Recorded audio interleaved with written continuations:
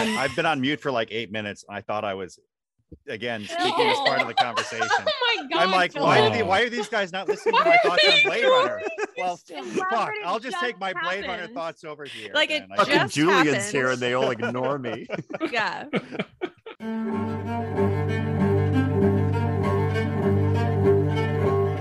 Hello and welcome to Murder Husbands, an in-depth episode-by-episode discussion of Brian Fuller's Hannibal, based on characters from the novels by Thomas Harris.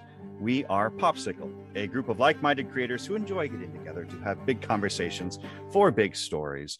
I am Philip Kelly. Hello, everybody. Welcome to this week's episode. I am joined by my, I guess by my table of food lovers here. I don't know, guys. It feels like we sit around a table every week, or at least twice a week, to, discuss. And maybe we should start doing that, having little appetizers that we do, like eat while we do that. I know Kelly Sue is munching on a little bit of food there. I've been snacking on chocolate-covered raisins. Kelly Sue, hi. How are you? Since we're starting with you. Hi, I'm really well. Good. That's good. Great. Really well's good. We've also got Claire Thorne here. Hi, Claire. Hello, I'm drinking a coffee, if that counts. That does count. So. Hey, that counts. I'm a coffee shop. Talk is good. Lisa K. Weber, hello. How's it going? Hello, I am also drinking coffee with Claire. Coffee's the thing. Justin Peniston, hello, sir. Hey, hello. I housed a breakfast burrito before joining you guys here today. Awesome. Housed I hope it's living yes, comfortably in that house. I took it to the house. Yes. I love that. I love introducing you guys to like mid-90s black vernacular. Love it. Did he say thicker than a sticker? Well, we've got a guest here again. We had him this last episode. We've had him in the past. Julian Mark Walker. Hello, Julian. How are you? Delighted to be here. Hi. Have you housed anything today? Not yet, but I think I might do so later after I book on out of here. Sounds good. Julian is, of course, the co-host of the Conspirituality podcast, which examines the intersection of far right-wing conspiracy theories, spiritual cults, and wellness culture. Which, minus the wellness culture, sounds like my family, unfortunately. Oh no! They've actually gotten healthier over the years, which is good. Shout out to Phil's family if you're listening. I love them very much. I love them very much. They might be eating spirulina and matcha tea balls. You never know, they might be. You never know. A little wellness. I hope not, for their sake. And of course, we welcome Julian's insights into the psychological and philosophical lens that he will bring to this conversation today. Before we dive into discussion, Claire and Kelly Sue will take us through a quick recap of Primavera. So, remember how Hannibal gutted Will physically and emotionally right in front of Abigail before also slicing her throat and killing her for a second time? Well, if you don't, you get to see it again. The teacup shattered big time at the end of season 2, and now we get to see it come back together again as Will in a hospital bed. He's visited by Abigail, who explains they survived because Hannibal knew just how to cut them, deep enough to hurt, but surgical enough that they'd live. What a mensch. Will falls asleep again and this time wakes up in Hannibal's office. He's just as shocked as we are to be back in the red striped curtain hellscape. He steps out of his bed and is suddenly fully clothed and back in the moments of burning Hannibal's notes. He has a memory, and we get a flashback, of Hannibal discussing his love for the Norman chapel in Palermo. Memory Will looks back at Dreaming Will and is like, dude is in Palermo, fam. Cut to 8 months later, Will steps inside the chapel alongside Abigail, where they chat about God and how life is more science fiction than the Bible. And wouldn't you know it, days later, a man's body folded into the shape of a human heart shows up right where Will stands. Romantic. Here Will meets Rinaldo Pazzi, a very Leon the Professional-looking detective on the scene investigating Demon's murder. He reveals that he has read up on Will's notes regarding the Chesapeake Ripper killings and also Will's arrest as the Chesapeake Ripper. Will reminds him he was acquitted before Pazzi mentions how interesting it is that Will shows up and boom, there's a very trippy murder. Before Will can give a "now look here, mister" kind of speech, Pazzi says he's already following Lecter when he recognized him as a serial killer known as Il Mostro, responsible for the murder of a man and woman in the style of Botticelli's Primavera. Will vilifies the heart and wonders aloud, as if he even has to, about the meaning of it right before it begins beating and writhing. Will watches as, from the faux valves of the heart, hooved feet stretch. It morphs into a half-heart, half-stag demon dog of hell. Will awakens to the sound of Abigail's voice, thankfully. As they speak about Hannibal's broken heart and how he misses them, Abigail's neck begins to bleed.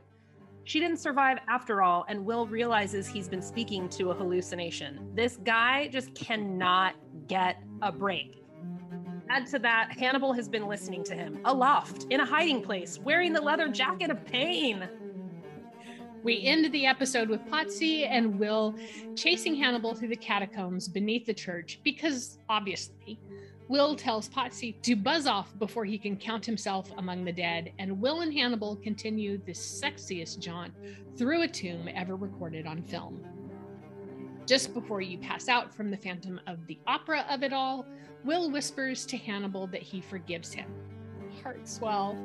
The last thing we see is Hannibal's chiseled cheekbone turning toward Will before vanishing into the night. Bellissimo. I just have to say, Casey, with that, you captured my feelings entirely of when the camera pans across all the saints on the wall and we find Hannibal with a halo of sadness around his head, like he's the ultimate martyr. It made me laugh out loud. I was like, oh, Hannibal. Oh, you sad martyr Saint Hannibal. Oh, poor baby. There you go. I laughed quite a bit at that image. More of how he sees himself than I think of how this is amazing. So last episode we got the Hannibal episode. This episode we get the Will Graham episode, the very whispery episode. Oh my God. It's like all done in whispers, all done Soto, which makes sense because, this is all about Will's traumatized psyche. It obviously it continues the theme as we talked about a lot in the last episode of reflecting on the past, and especially after coming out of a very traumatizing relationship. You remember kind of the broken pieces of it and you try to make sense of it.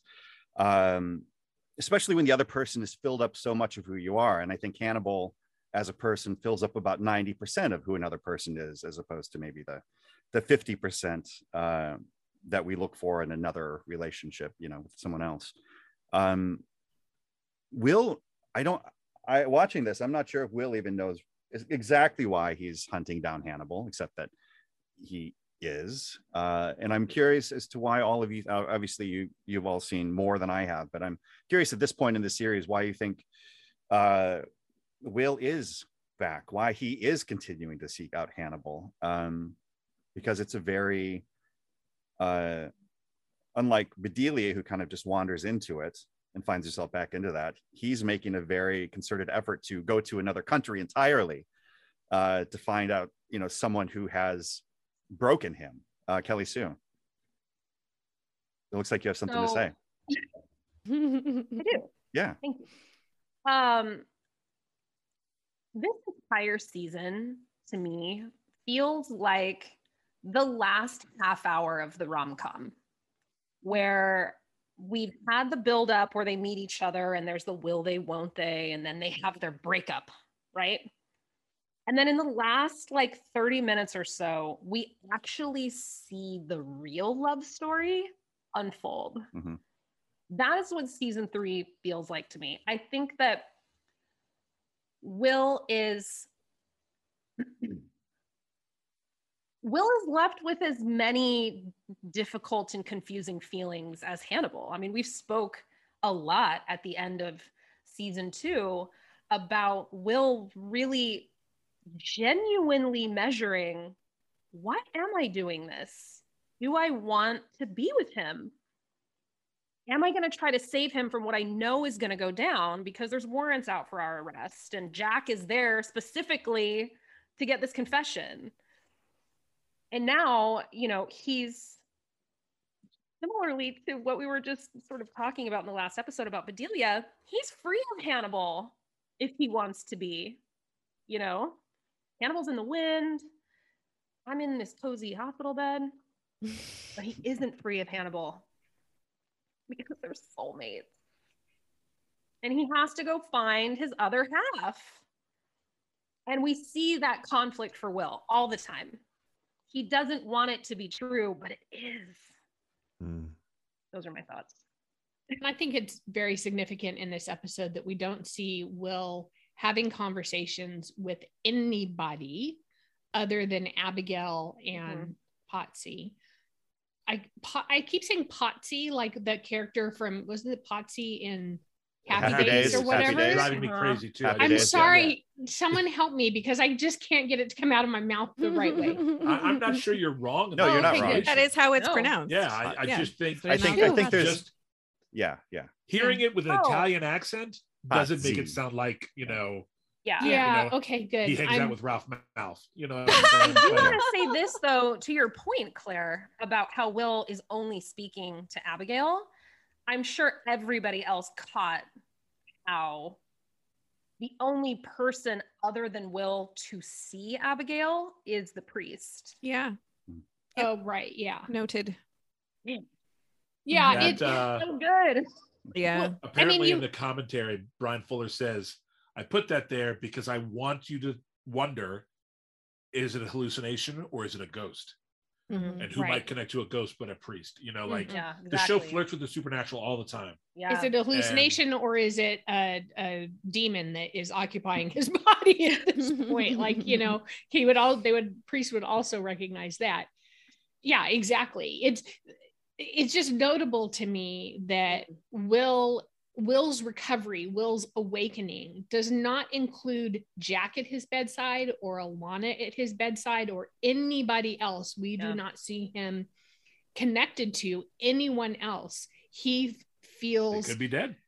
They could be. And that's part of the mystery, of that they're trying to keep going. But I think it also is very purposeful that Will is now disconnected from everything, and he's on his own journey, and it is, of course, an unresolved journey. There was no resolution in the whole teacup stuff. The teacup broke, and we see a visual of it coming back together into Will's body, but that doesn't mean that the teacup is unbroken. It's just Will body with broken teacup shards floating around. I'm not sure how that would work physiologically, but anyway. Are you trying to say that Will housed a teacup? Yeah. Or did the teacup at some point house the essence of Will? There we go. There we go. Housing. That was the mic drop. That was an excellent use of housing, but it's not housing. It's housing. Not house.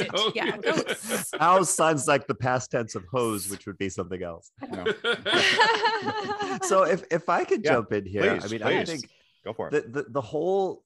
The usage of the shattering teacup metaphor, right? It echoes back to like a brief history of time. We're talking about the universe here. We're talking about time flowing in a particular direction, and can you ever reverse it? Can you slow it down? All of these sorts of things.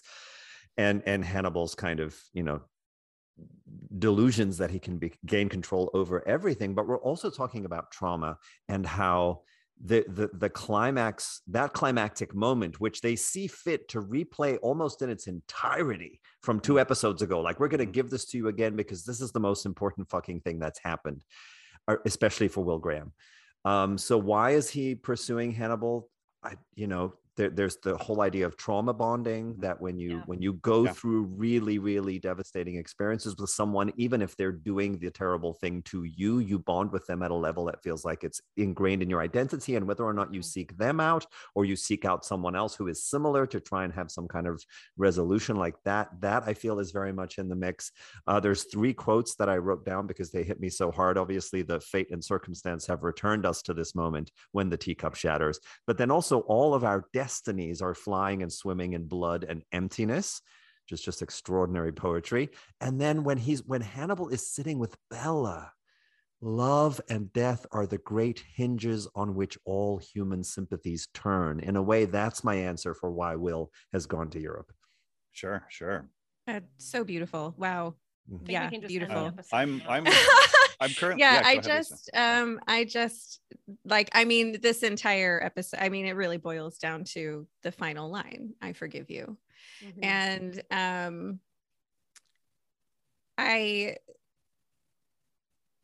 I don't know if Will really had forgiven him until that very moment he said it in the tombs. But there's like kind of like off of what Julian was saying about the trauma bonding, and it become like this person is becoming ingrained in your identity. They've insinuated themselves so much that you feel like you're missing something without that person in your life. So and I found it fascinating that like Will in the hospital bed goes to his mind palace, like his memory palace, to talk to Hannibal about his memory palace. But that's all happening inside Hannibal's memory palace. And so it's like, Yeah. I think they're inextricably linked at this point. They can't be without each other yet. There's no closure. Yeah. And so I think that's what is driving Will towards Hannibal, and it's why Hannibal is reaching out to Will in the way that he does. This is like drunk texting your ex at 2 a.m. This is Hannibal style. That yeah. Exactly. I'm sorry, I didn't mean to interrupt. Did you have anything else, Lisa, that you wanted to add at the end of that? No. Okay. I think that was it. Yeah. Okay, Justin. They need each other. Yeah. I kind of springboarding off of what Lisa was just saying.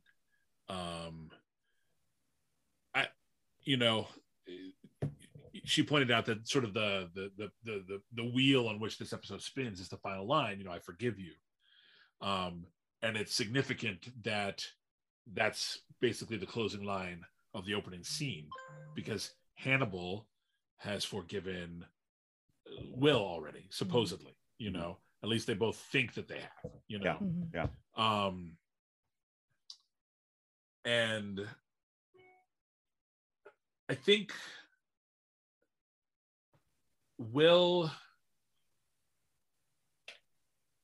it's significant that Will doesn't come to that point that, I forgive you, until after he at least acknowledges and lets go of the Abigail hallucination. That's why that's not the closing scene of the episode, because in a different show it might be, Right. It's, that is, that all of that, because it's not the reason why I'm confident it's a hallucination and not a ghost, I guess, is because Abigail is she is speaking to Will's feelings rather than her own, in a very real sense. She did what Hannibal told her to because she was terrified. She was in much the same boat as Bedelia, as we discussed at length in the previous episode. She says, I didn't know what to do, so I did what he told me. Yeah, exactly. But never before has she given the perspective of, why didn't you just, we could have all been together. She's never ever expressed a desire to actually be a family with Will and Hannibal that I can recall. Yeah.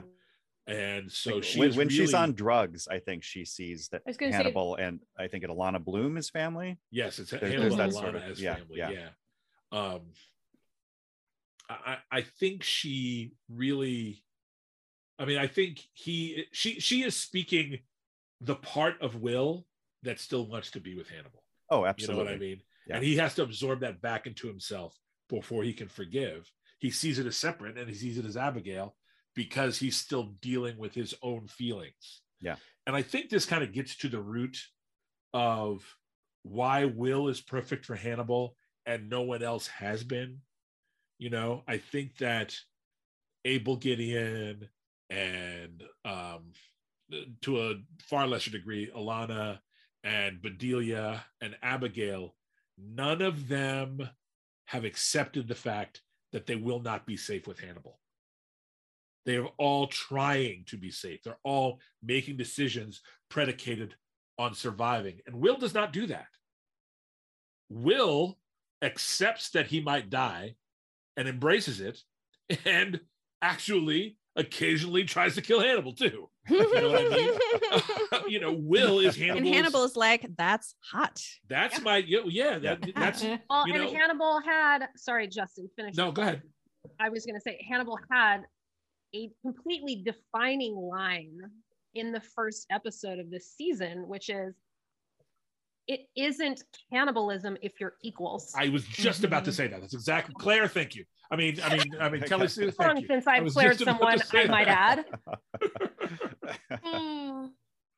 I was just about to point let me out. Continue. It was kind of your fault. Yes, no, you're right.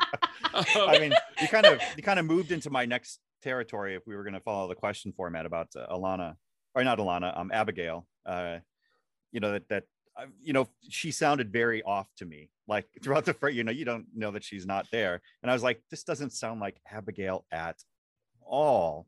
This sounds like someone who is almost reverent of Hannibal Lecter. There's a reverence towards him.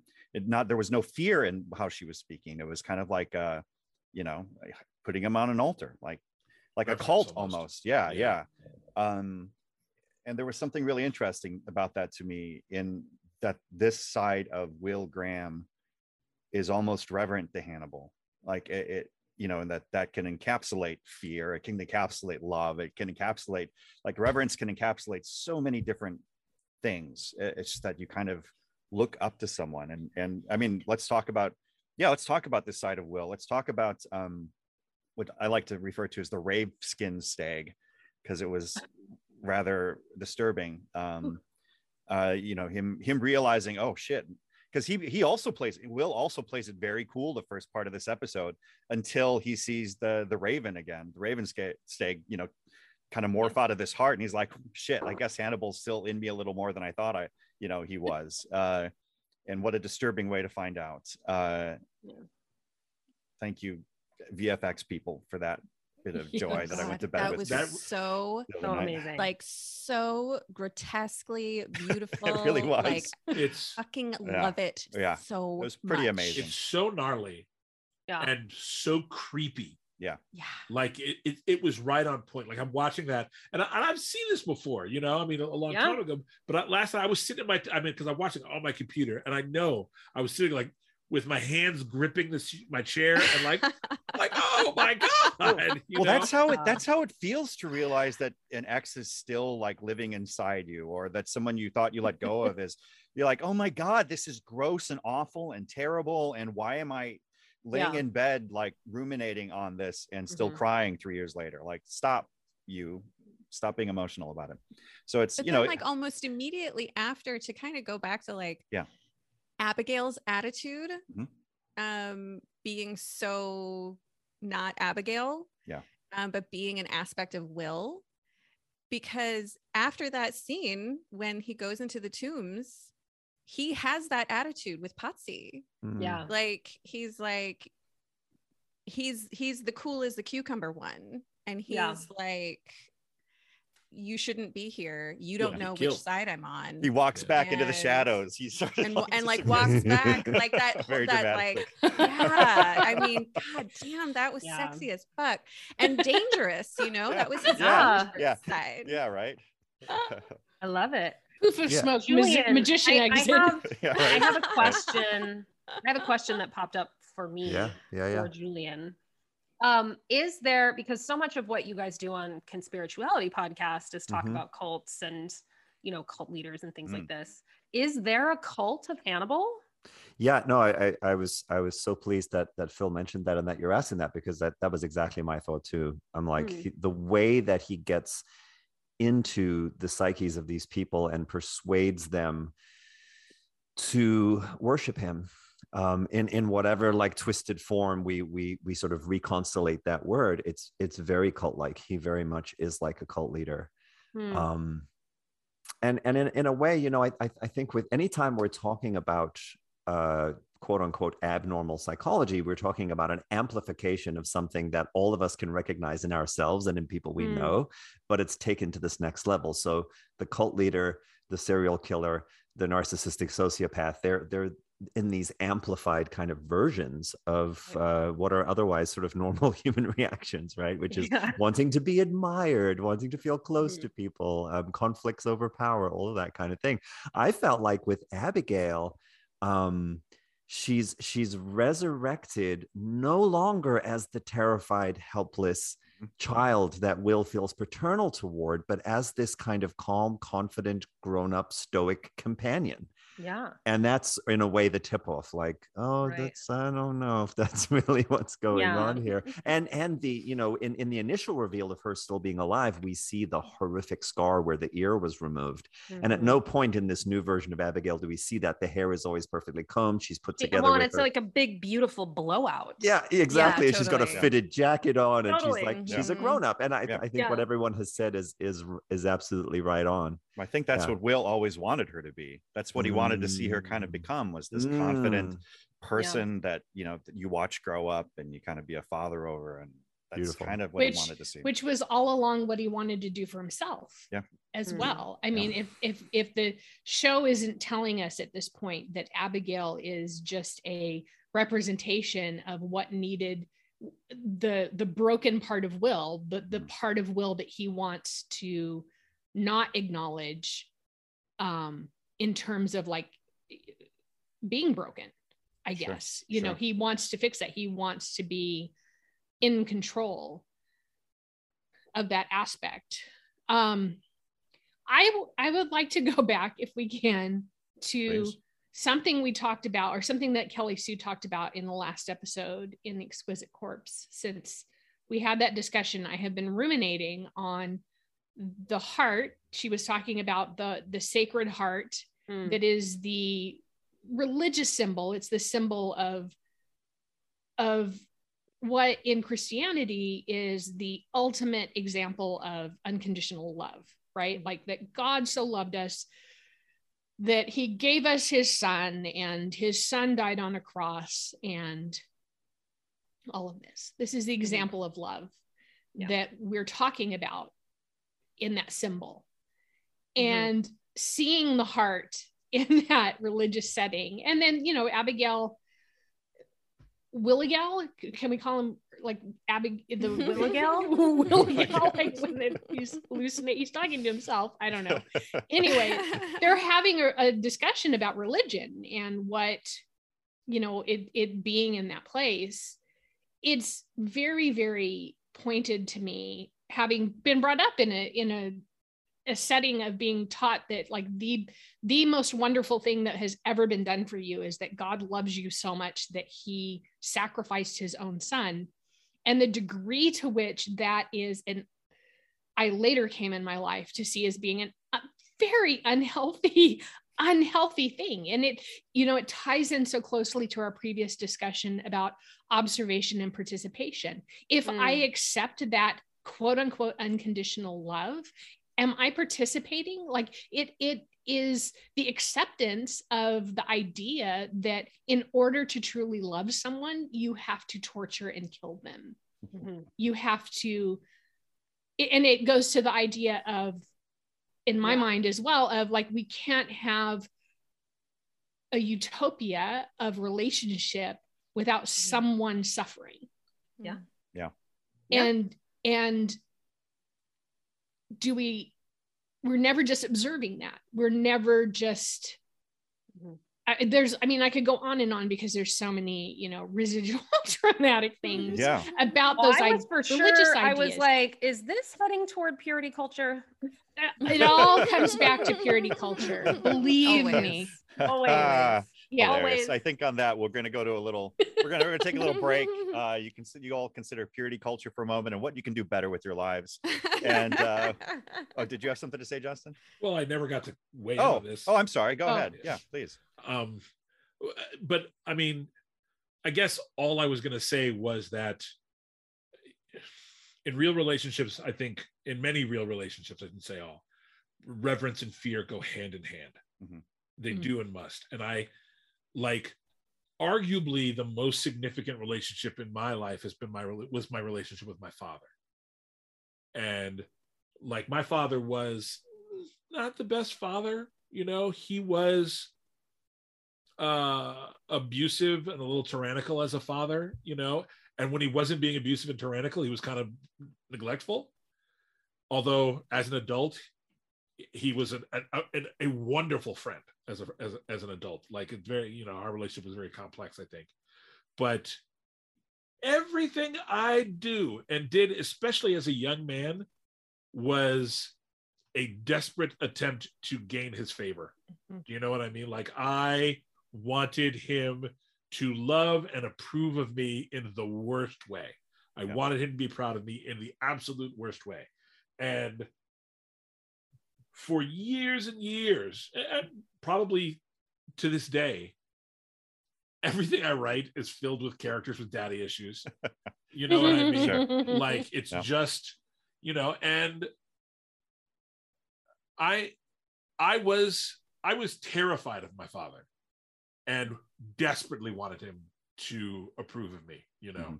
And I think, while I don't think that is exactly how Hannibal and Will necessarily see each other, you know, because I think there's a sort of absence of fear about them almost, you know, which is probably what makes them kind of creepy and inhuman. But I think that kind of relationship also can happen in a lot of loving relationships, romantic relationships, you know. I mean, I revere my wife and I am terrified of her. So there is, you know, that's not even close to being an exaggeration. All right. That's not even close. That's amazing. I think that's a good note to go to a break on. Yes. So we're going to be back in 1 second. We'll pick up this conversation. Well, if you liked this conversation, be sure to like and subscribe to Popsicle on Spotify, Apple Podcasts, or wherever you listen. And stay tuned for news about our other series, That Episode Was, in which we have recently watched and discussed Y the Last Man and just finished the final season of The Expanse. Where will we go next? Follow us at Popsicle Pod on all social media platforms and sign up for our newsletter at popsiclepod.com for the latest Popsicle news. That's POPSKLPOD.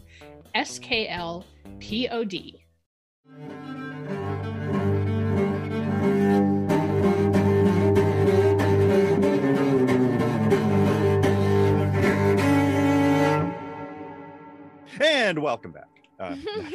I'll give a better intro than that. Sorry, guys. That was for you. Pretty good intro. That was for you. Well, was, maybe yeah. we'll stick Nicely with it. done. That was the Jolt Cola intro. It wasn't a Diet Coke, that's for sure. So don't get me started on diet sodas. We're back to talk about Hannibal, not diet sodas, and I want to talk about a little bit here before we go to our exquisite corpse. I want to talk about Inspector Rinaldo Pazzi. You know, this is almost like I wrote a joke here. This is almost like my Dinner with Will Graham episode, because this is all conversations around, like, you know, they just talk. Honestly, this episode and the last episode are two of my favorite episodes so far of the series. And this episode is just people talking, and I'm like, this is so European, and I love it so much. But this is Pazzi's the guy that you would think Will Graham would want to sit down and have a coffee with. Like, we do the same thing. Like, we are the same person. We use our imaginations to dig into crime scenes. There's something that literally connects us. Yeah, go ahead. Justin? I really wish that they had not told us that. Oh, really? I think that lacks impact if we're not going to see it in action. Oh, sure. You know, I think that is, to me, that feels very much like a breaking of the cardinal rules, show, don't tell. You know, interesting. Like, imagine if we had gotten to have Pazzi have an experience and maybe even connect to something that Will doesn't, because Will's so emotionally connected. Yeah. You know what I mean?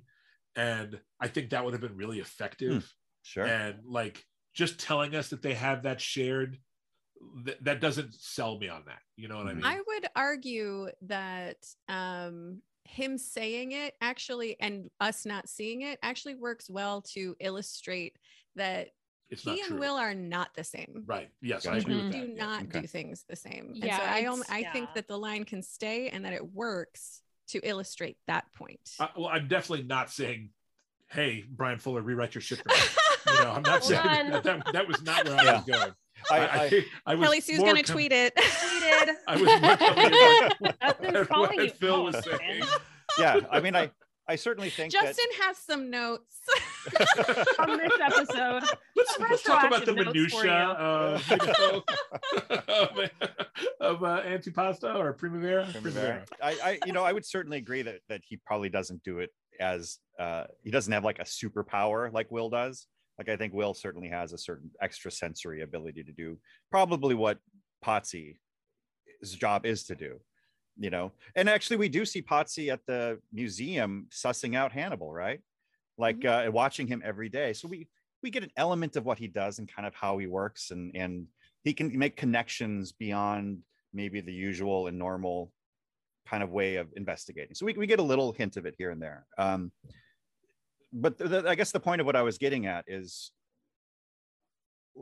and Claire was saying this a moment ago, is that all of these characters, they have their own motivations, which is beautiful, but they're also a reflection of Will to some degree.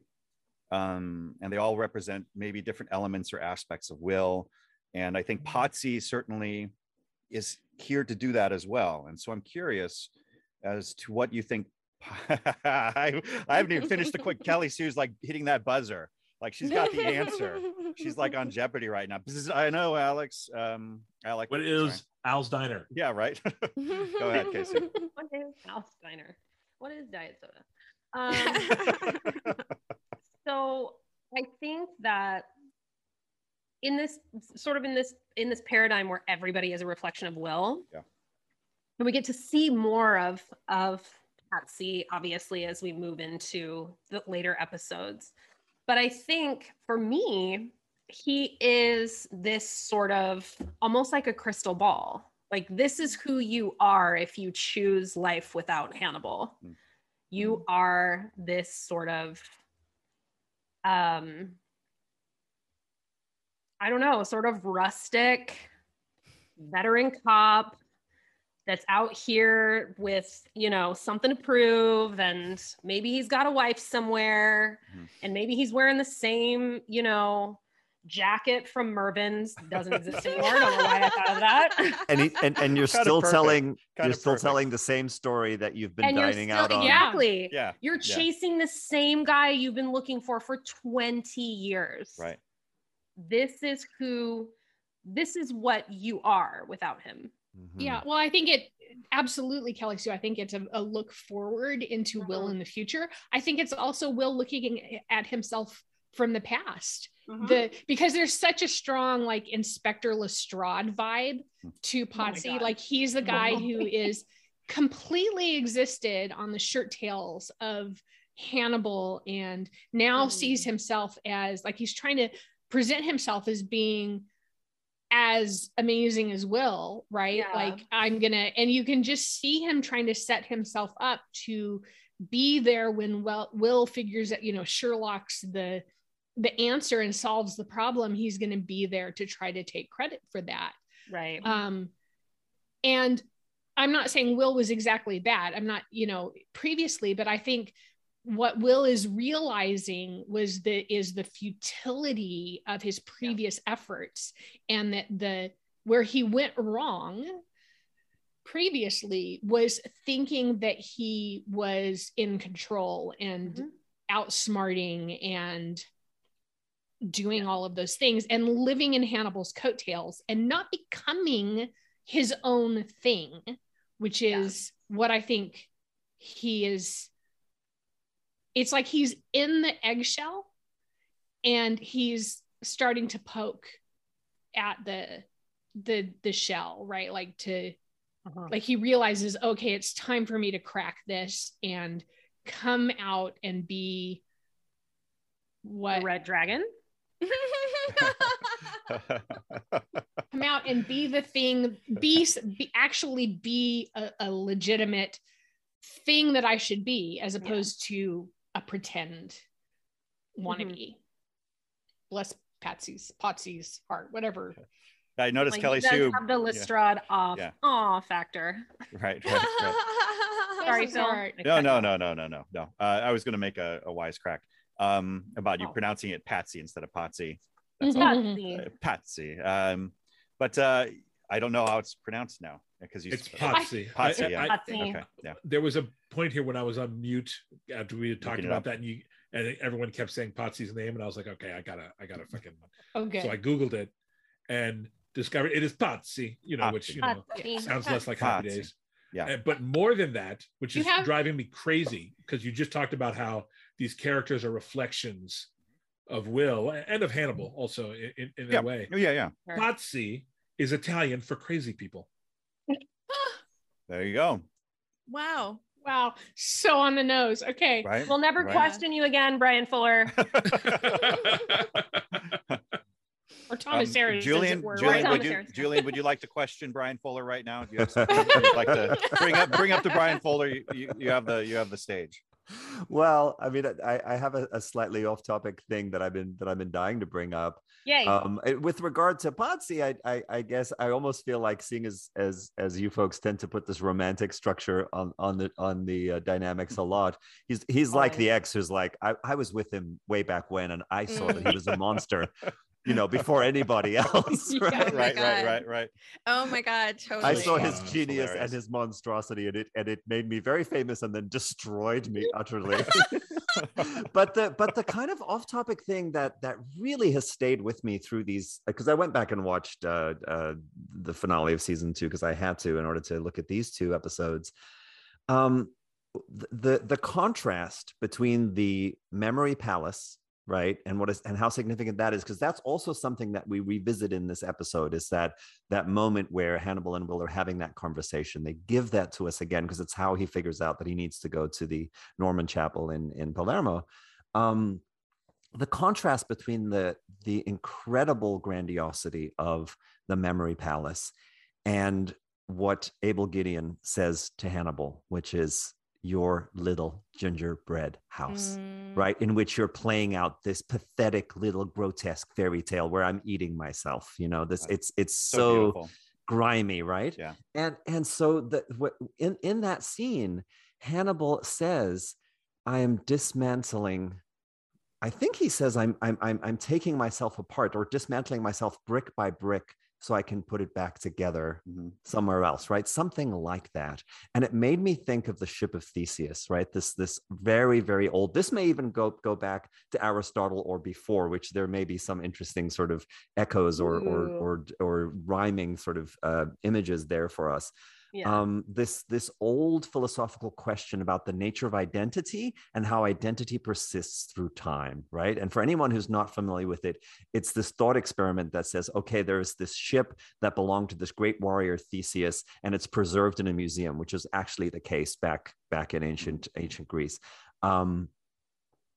As the planks of the ship are decaying, and they're being replaced by new planks to preserve it, at what point does it stop being the original ship? Or is it still the original ship? We've just replaced all of these beams, right? It's this profound sort of question about the nature of identity and through time and the decaying processes of time. And if actually all of those pieces of wood that we've taken away from the ship were kept somewhere else and were able to be restored and put back together, which would be the real ship of Theseus, right? And for me, this is Hannibal in Baltimore, and then in Europe. And yeah, I just all of those images stayed with me, and maybe once again we're back to being housed. I just want, Housed. Wow. I just want to make sure. That's great. Yes. That got my heart racing. I was Yeah. great. I love it. I love I it. just want to cover the minutia of Wikipedia says that Heraclitus and Plato discussed this concept. Okay. No mention of Aristotle, but yes. Well, Aristotle Yeah. was a student of Plato. He was. so he would have, yeah. Yeah. Yes. I'm sure it would have come up as we see in intellectual circles.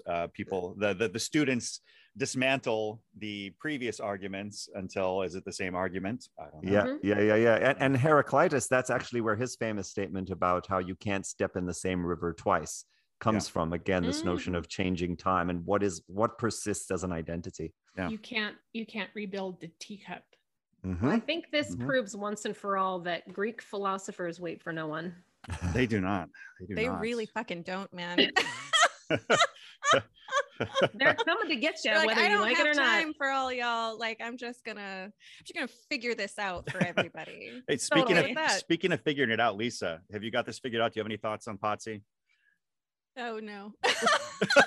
No. No, Hey, because no. it's like, no, I mean, Yeah. like, I can't help it. It's like Potsy shows up and I'm like, he's so pedestrian. Like, what's he even doing here? You know, like, it's because, you know, and that's not to say that that I don't think he should be there. He absolutely should. It's a grounding.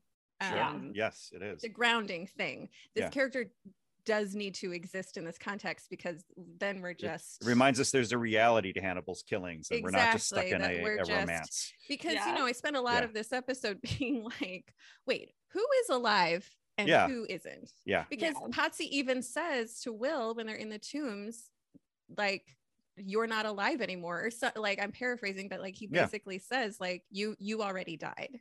Yeah. Like, Hannibal did actually kill you. Yeah. And so it is important to have this character there to, like, make things real. Absolutely. Yes, absolutely. And also, so Will can say to him, in essence, he didn't choose you. He wants me. Mhm.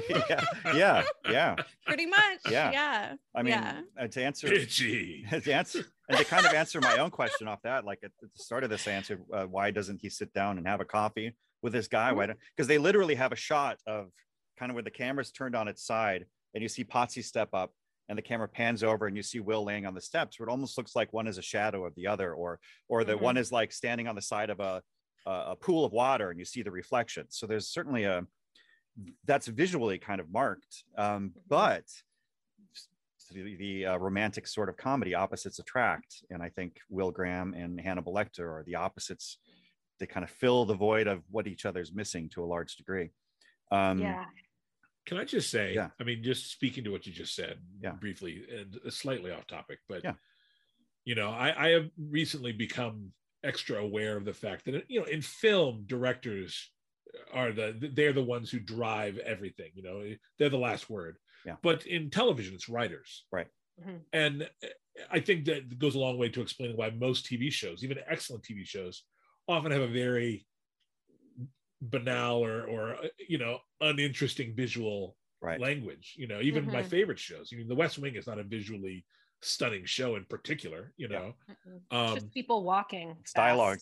Yeah. Talking But fast, this show has an incredible visual vocabulary, and it's, you know, it does so much with the way it's shot, and it makes me wonder, is Brian Fuller, you know, and through him the writers, are they the ones determining the visuals of this show, or, you know, are they the ones creating that language, or does it come from the directors and they were, you know, it's just fascinating. Well, Brian Fuller, you should come on and tell us. Oh man, I've never wanted someone like, from the show more for that reason. You know, the cinematographer is the same through the entire series. It's James Hawkinson. Yep. And he's clearly like a master. Yes. Yeah. He's artsy fartsy as all hell. I'll say that. Yeah. You know. Yeah. And I mean that in the best possible way. He's a painter of light and images. The guy's amazing. Yeah. And speaking of painting lights and images, we're going to move to our exquisite corpse. I feel like I found the segue I needed. Lisa K. Weber will be taking us through this exquisite corpse.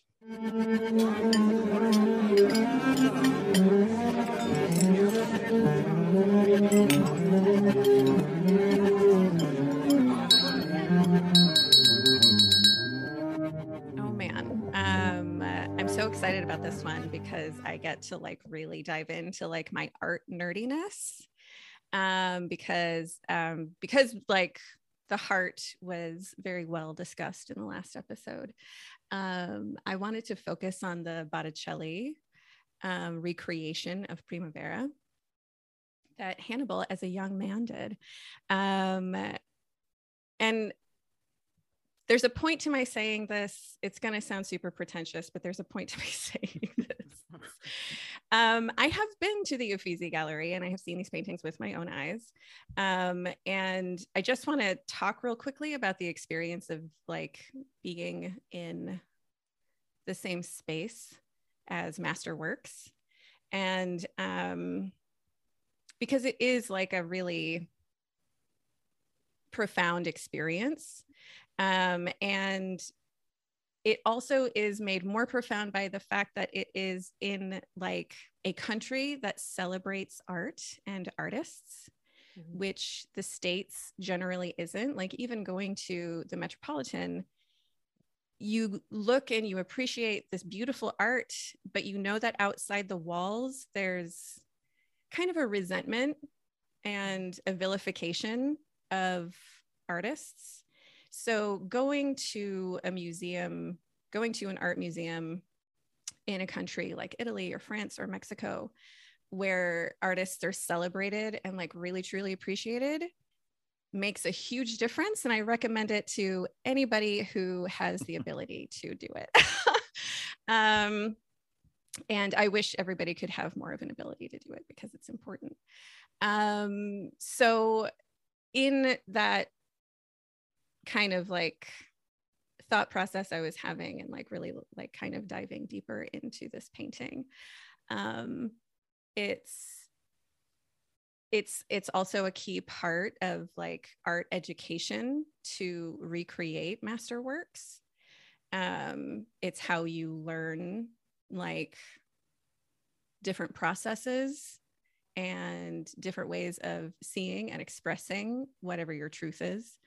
And so I actually really appreciated that it's like that I just really appreciated that, you know, Hannibal is recreating these masterworks in this way. Like it is part of his own education, especially since Primavera is spring, and he does it in the springtime of his life. This is where he's learning to be the artist that he is, that he will become. And so I just like it all just kind of really came together really beautifully. And there's like specific things about the characters that he recreated, like Zephyrus is the west wind, which brings the springtime. Chloris is the name of the woman who is like breathing the spring out of her mouth, and she becomes the goddess Flora, who is the woman next to her in the actual painting. And like it's all mitigated with love and abundance, and it gets at, and to talk about philosophers one more time, it gets to Platonic principles of like of giving and being part of the one of creation. And so, and I always love how this show kind of like represents destruction and creation together in the forms of these exquisite corpses.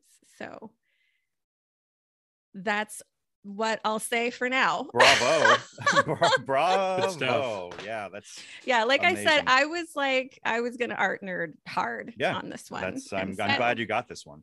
That completely brought back a sense memory for me, at least, of sitting in my college art history 101 class and just being about, you know, my naive, inexperienced little mind, just seeing the amazing.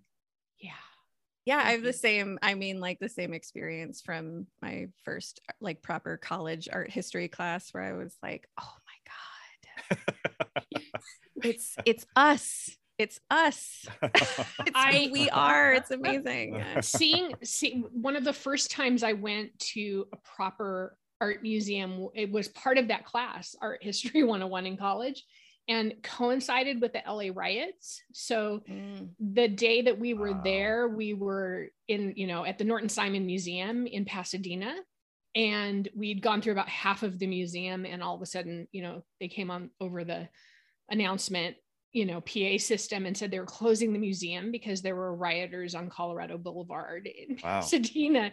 And so as we were leaving, that was, you know, like we leave this pristine, quiet, you know, environment with all of this beauty, and we walk out, get into a car and pull out onto the street, and we can see overturned cars in the intersection that we were supposed to take to get to the freeway. So that was an experience. You know, talking about environment. It's interesting because I feel like what you just said, Claire, is a segue Please. away from Lisa's art nerdiness to my fact nerdiness. Sure. Because, well, Il Mostro di Firenze is a real serial killer. And in the book in the novel Hannibal, which all this is based largely on, there are references to Il Mostro at all, although they're fair. They kind of established that Il Mostro was probably not Hannibal Lecter. But Il Mostro was he was never caught. He killed couples. He did not stage them in, amazing artistic ways. And there are theories that he actually may be the Zodiac killer. Oh, wow. There's evidence, not proof. It's not, I'm just saying that there, enough evidence for people to have, framed theories around this. I feel like taking my show on the road. It's kind of strange to me that they took this real serial killer though, and decided to attribute his murders to Hannibal Lecter. Yeah. I mean, life stranger than fiction. I mean, it's a terrifying concept in terms of Hannibal, but if it's out there, you might as well. Yeah, he killed 14 people in Italy. Ooh. Yeah, I guess a always serial killer always in Sounders of Two. A serial killer never goes on vacation. I guess if this was the Zodiac, I'm gonna take a little break. Nah, I guess not. Julie, working vacation. Yeah, right. Get a little time in, anyway, Julian, did you have any thoughts on the exquisite corpsiness of anything? Oh my goodness, what to add? No, I don't think so. I think it's all been said beautifully. Yeah, it was interesting for me to see kind of one of his first outings as a serial killer. It wasn't as refined, or it was kind of, a little messy maybe around the edges, and it was very interesting. But Justin, you have the floor, so why don't you keep the floor, because it is your recommendation this week. Well, I think first of all, just because it's mentioned in the summary, I do want to give a shout out to Luc Besson's Leon the Professional. Oh yes. And I mean, we're watching a show that is about this sort of creepy romance, and Leon, for very different reasons, is all about a creepy romance, and it's it is, that's what it is. It's creepy, and and it borderline, it was almost unacceptable. Worse. It was almost Luc Besson actually pulled back on the parents of Natalie Portman's complaints about having a sex scene. Yeah. Good. Yeah. That would have been awful. It would have been a lesser movie for it. I was going to say, not just about. And I would dare say that there's a reason why this movie is probably, in my opinion, Besson's best movie. Because some people pulled him back. I think which I also want to give a shout out to Jean Reno, being one of the few other people I think could have played a Hannibal of some degree. That would have been interesting. I love Jean Reno, so I'm not going to argue there. So shout out to that. That's a recommendation. I think, if you like Hannibal, there's probably something in you that's going to like The Professional. But the thing that really struck me in this episode, I was really, of course, struck by the ghost of Abigail Hobbs, and I thought about that sort of storytelling element, and it brought me strangely, but it's something with that sort of, hallucinatory, is it a ghost, is it a hallucination? And it's certainly an ultraviolet story, which is the comic series Preacher. Oh yeah. Awesome. And, because Jesse, the main character, sees John Wayne whenever he's alone. Yeah. He just sees John Wayne, and John Wayne advises him on his life. And, and John Wayne probably represents a certain element of his psyche, and Preacher, for all that, in many ways, to me, it represents the Tarantinofication of comics. And I don't mean that necessarily in a good way, but in a way of using ultra violence and spectacle and, really, really coarse language, that shock value as a storytelling element. although, if Preacher represents that sort of beginning, it also represents in many ways the high mark of that sort of thing, Sure. because it is in pursuit of a larger story. Yeah. And, it's a commentary on acceptability and how that relates to religion and belief. And I think it is, don't get me wrong, I think Garth Ennis and the late Steve Dillon, who made the comic, I think if Hannibal read Preacher, he might eat them because it's so coarse. You know what I mean? But nonetheless, I think that Hannibal lovers might enjoy Preacher. They might find something different. I agree. It's subversive and, yeah, and thoughtful, even as it's, yeah, blood splattered all over the place. Yeah. In elegant ways. The connection you made there, Justin, made me think also of True Romance and the Elvis-ness of in that movie of seeing Elvis appear. I don't think I've ever seen all of True Romance. It's Tony Scott. It's worth, it's Tarantino. Yes, it's written by Tarantino. I know it's written by Tarantino, and I avoid Quentin Tarantino. I do. Now this is necessary. Like, it's early for him. I love True Romance, and but it has that like ghost Elvis who's giving Christian Slater advice. The whole thing is delightful. Yes, thank you for the recommendations, Lisa. Thank you for the Exquisite Corpse. All good stuff. If you liked, and Julian, thank you for being here. Thank you. Again, what a delight. What a delight. Yeah, for us as well, for us especially. Yeah, it's very nice that you've come back and returned and given us your wisdom and thoughts. I'm going to do a full read on that Theseus. Well, and if anyone's interested, if you've not seen WandaVision, the season finale of WandaVision utilizes that. Mention that. I almost mentioned that. I forgot to. I thought that. You're right. It does. Right. It does. Bonus recommendation from Julian. Thank you, Julian. Thank you so much. New episode of Murder Husbands released every Tuesday. Join us next week for season 3, episode 3, Secondo. You can always help us by subscribing, sharing, leaving a nice comment. Until next time, go on vacation, but don't kill anybody.